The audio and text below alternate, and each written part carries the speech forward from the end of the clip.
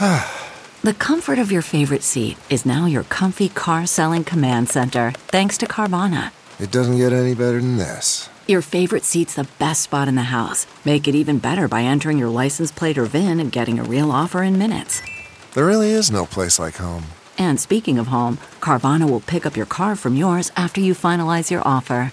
Visit Carvana.com or download the app and sell your car from your comfy place. Lancaster police still investigating the death of Hector Fuentes, who was shot on his way to work. Was it a senseless crime or a murder with motive? It literally broke my heart. Killed at the crack of dawn more than a decade ago, his case has gone cold and his killer is still on the loose. Like, I start to talk about it and it starts to feel like the day that it happened. With a second shooting right down the street. 2 men were shot and killed a few blocks away. We looked at the connection between that case and this case. Was it a coincidence or something more? I didn't really even get to tell him that I loved him before he passed. The person who might have seen something is still unknown. We need to know what this person has to say. Now, with a sketch in hand, the search is on to find the man police hope has the clues to unlock the case. I hope that they know that they took somebody who's very loved. This is Unsolved in PA.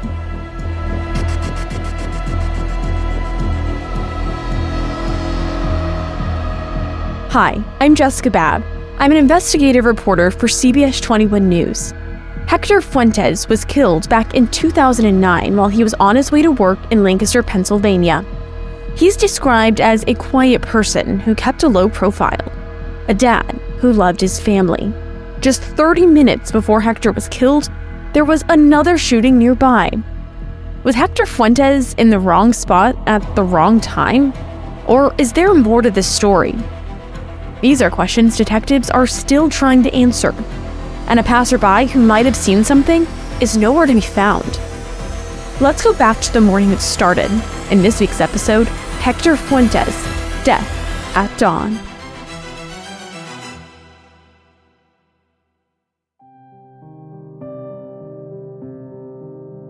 He was really a quiet guy. He really, honestly, used to spend all his time with myself, my brother, and my sister. That was like every day after work, and especially on the weekends.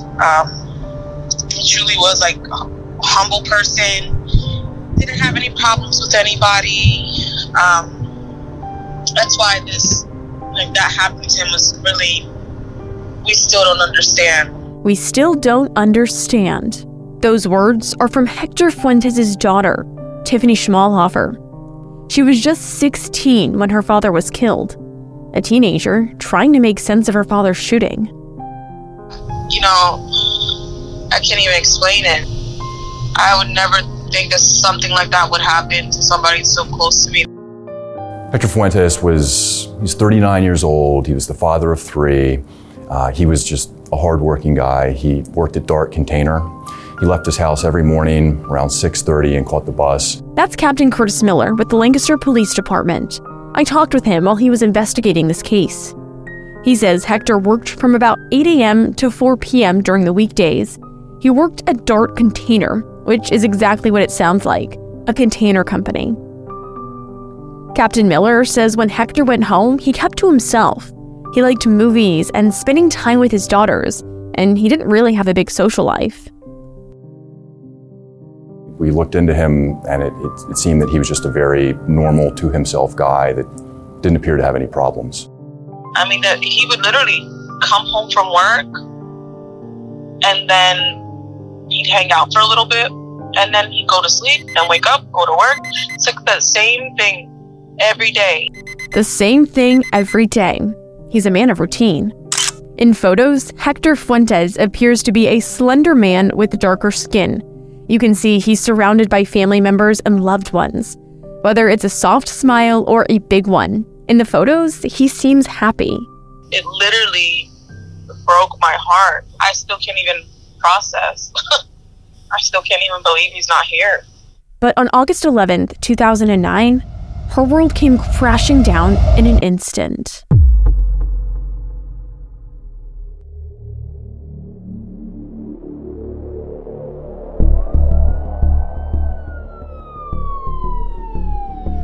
I mean, at the time I was thinking, like, what am I gonna do? Like, he's the only person at the time that I would, like, depend on. I had my mom, but, you know, she was going through some things at the time. So I was mostly staying with my dad. And my thought process was just like, oh my God, like, I lost the only person that, you know, is looking after me. It's a moment that will never be forgotten. On 11 August 2009, police were flagged down and dispatch was also called about a man who had been shot in the area of Orange and Plum Street. Police saw Hector had been shot, so they treated him on the scene and then took him to the hospital where he died. And that day, I remember I was waiting on the porch for him, and it was getting past the time that he would have arrived. So I was like, that's weird. I was like, maybe the bus was running late because he took the bus to work. I was like, maybe the bus is running late. Or maybe he came earlier than I got here, and he's probably at the laundromat. So I walked out to the laundromat. I, poked my head in there to see if he's in there, and there's nobody in there. So I'm like, I walked back up, and when I'm walking back up to where he lives, another lady who lived in the same building, she asked me, she was like, hey, can you take me to your mom? I need to talk to your mom. It's about your dad. I need to talk to your mom. And I'm like, I thought it so weird. I was like, what would she have to possibly talk to my mom about my dad? Tiffany says at the time, her parents were divorced.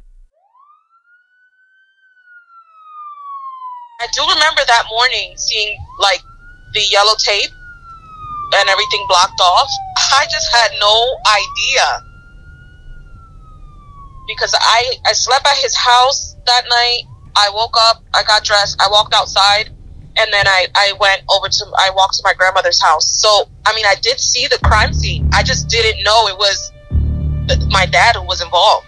Because it happened really early in the morning. Mm-hmm. So, yeah, around like 9, 10 in the morning, I had gotten up, gotten dressed, got outside. So, yeah, I saw everything that was like taped off and stuff like that. So I saw it.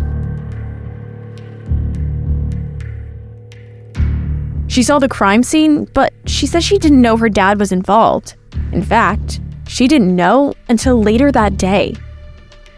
As she was passing by, she didn't know that would be her last look at his life. Like, I start to talk about it, and it starts to feel like if it's the day that it happened. So what happened? What was Hector doing before the trigger was pulled? To understand that, let's go to Orange and Plum Street, located in the heart of Lancaster City. All around that intersection are businesses, homes, and a lot of traffic. The row homes and other buildings all squished together on narrow city streets. Hector was shot near the corner of Orange and Plum around 6:30 in the morning, about 15 minutes after the sun came up that day. About 6:30 in the morning. Okay, so it's pretty early in the morning then. Early in the morning, like I said, he was off to catch the bus to work. I went to the scene with Captain Miller, and together we retraced Hector's steps. It seems like he left directly from his house to walk to work the same time as he always did. He was only trying to make it a few blocks. So this is the way that Hector was walking? Correct. Hector was walking northbound to the bus station at Plum and Chestnut Street. That bus stop was just 1 block away. When he got to it looked like an alleyway. But as he was getting closer, step by step, he was stopped in his tracks, shot. Somebody came out of the alleyway. It looked like they shot him, and he then got to the corner of Plum and Orange, holding his, I don't know if it was his chest or his neck where he was shot, kind of trying to get someone to stop to help him. And someone eventually did. Police say they found Hector's possessions and they collected the bullet. They sent it to a lab but haven't gotten any results. Captain Miller says there's nothing that suggests there was a struggle. Like I said, we can't find any problems that Hector had, any problems with people or anything that might cause this to happen. We still don't understand we don't understand what the motive could have been. But get this, the person who did it is bold. The comfort of your favorite seat is now your comfy car-selling command center, thanks to Carvana. It doesn't get any better than this. Your favorite seat's the best spot in the house. Make it even better by entering your license plate or VIN and getting a real offer in minutes. There really is no place like home. And speaking of home, Carvana will pick up your car from yours after you finalize your offer. Visit Carvana.com or download the app and sell your car from your comfy place. That morning in 2009, police were already in that area before Hector was shot. Officers were still actually on scene securing that crime scene when this had happened. So it doesn't make a lot of sense. Police were investigating a different crime about half a block away. 45 minutes before this shooting, there was a homicide shooting inside of 326 East Orange Street. That case was investigated thoroughly. 3 people were prosecuted for homicide out of that case. 2 men were shot and killed a few blocks away. Police say a 28-year-old male was shot multiple times in his home on the 300 block of East Orange Street just before 6 a.m. About a half hour later, police received a call of a second man found in the intersection of East Orange and Plum Streets with at least 1 gunshot wound. Police Chief Keith Sadler says he has his entire detective division working on the 2 homicides. Sadler tells us this is the worst type of crime for any community. It obviously takes a priority because we haven't narrowed any suspects at this point, and it's extremely important that we do. So besides the expertise in our detective division and our patrol division, we clearly rely on other people in the community that may have information. Another shooting, the same morning, around the same time, around the same area. There was a gunshot victim that was shot in his residence, and it was appeared to be a targeted homicide. Is it a coincidence? Was Hector in the wrong place at the wrong time? Or was it more nefarious? Yeah, that's where a lot of frustration comes from, because it doesn't seem like, I know he wasn't involved in anything like that. Part of me kind of was wondering if maybe Hector saw something he shouldn't have, or I don't know, maybe someone else was leaving the scene. I don't know. It makes you wonder. It does make you wonder. Could Hector have seen something that morning on his walk to work? These are the questions that pop into my mind when I consider the possibility of 2 shootings in the same area, 30 minutes apart. Police have been trying to answer some of those same questions. Obviously, we looked at the connection between that case and this case. We spent countless hours, and to this point, we've not been able to link the 2 cases. The homicide on East Orange Street, that was the victim knew the suspects. It was a targeted incident, whereas with Hector, there's no connection between him and any of the people involved in the other homicide that we could find. While we may never know the answer to some of those questions, there might be someone out there who saw something.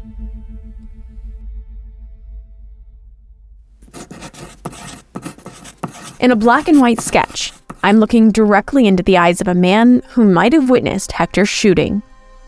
There is a potential witness that we're trying to identify, that we have a video clip.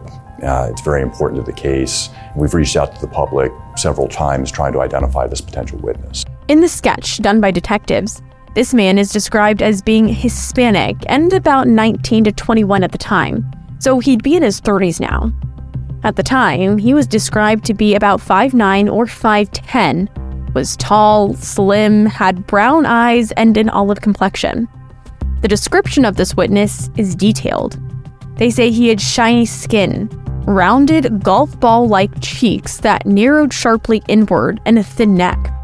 He was wearing a black, boxy-style cap, a black or charcoal-colored 3/4 length long-sleeve sweater with light-colored stripes on the cuffs. They may have even had long, fine black hair. It's also possible they might have had ties to the Lancaster area. You can see this sketch on our website, cbs21.com. I encourage you to take a look to get a better idea of who I'm talking about. And then the witness would have been walking. The witness would have been walking in the opposite direction on the same sidewalk, southbound. Captain Miller says he was spotted walking in the opposite direction, but on the same sidewalk as Hector. We have a short video clip of him walking south on Plum Street. We're considering this person a potential witness at this point. We need to know what this person has to say, so that's why we're trying to identify him. They say they aren't ruling anything out at this point, and it's one of their last leads. Because there has to be someone who knows about this. Identifying this potential witness is a big deal for the case, and anybody who knows about this potential witness or recognizes them, I just every day hope that they come forward. That potential witness was caught on camera. Surveillance video helping police track this man's steps. In the video, you can see this man casually crossing the street. It appears one hand might be in his pocket. You can see him walking down the street at different spots, different cameras following him. But in addition to what he might look like, that's all we know about him. Police say they need this man to come forward. So the investigation now is we've exhausted all the leads. We've reached out to the public for information, for help, anything that might help solve this crime. We've putting out Crime Stopper photos, short clips of videos, sketch composites. We've canvassed the area. We actually went down to the area about the same time in the morning and handed out flyers to anybody who might have seen anything, countless interviews, and the case still remains unsolved. It seems random, and if they do ever catch the person who did this, I hope that they say, why? What was the motive? What was the reason behind doing something like that to somebody you didn't even know? Was Hector's death a random tragedy? Police seem to think so. Like I said, this is truly an innocent victim that was just going to work. He wasn't involved in any sort of thing he wasn't supposed to be. I mean, he was just living his life, trying to provide for himself, trying to provide for his kids. He was walking to the bus station to go to work, and to be shot on your way to work, it's just a tragedy, and it's just unimaginable that something like this could happen. A tragedy that's been devastating for Tiffany. You could say it altered the way my life and when that happened, I had to maybe a year later I had to leave school and get a job to help at home. I eventually got a GED and that sort of thing. But since Hector worked so hard to provide for their family, she says she soon had to help fill that role. My sister I was 16, she was 13. And so to help my mom out, I would help her, buy school clothes, shoes, kind of help take care of my sister as well. For people who might not have experienced something like this, what kind of emotion goes through your mind as you're kind of dealing with all of this? At the beginning, it was I was pretty depressed, I have to say. And then it's there's 5 stages of grief. You're really sad, and then eventually, so mad. So I just didn't understand, why would someone do something like that to somebody who's never done anything to anybody? Without answers to who pulled the trigger, who might have seen it, or why it might have happened, there's no closure, just open wounds. It bothers me. I think about it. It's a huge responsibility for the victim and their family. What would it mean to you to be able to solve this case? It would be huge. It would be huge. It would be, like you said, it would be able to provide that closure for the family. That's there's really nothing bigger than that. I mean, it's just so important. So it's a big responsibility, and it, like I said, it weighs on you. Anytime any of us talk about it, it's always like a bunch of questions. It's always why. Right. What would you want to tell to the person who did this? Well,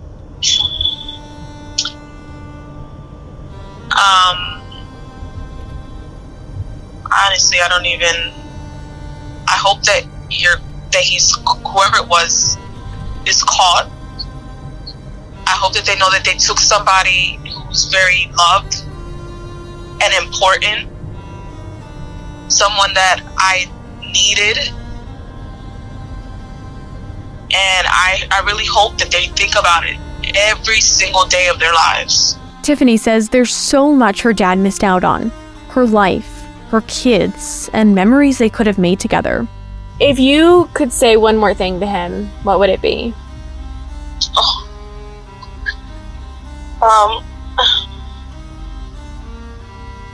That, I mean, I didn't really even get to tell him that I loved him before he passed. The day before, that's something I tell him every day, and that day before, I don't know why I did it. Tell him that I miss him a lot. I wish he was here to see his grandchildren. I wish they would have gotten a chance to know him.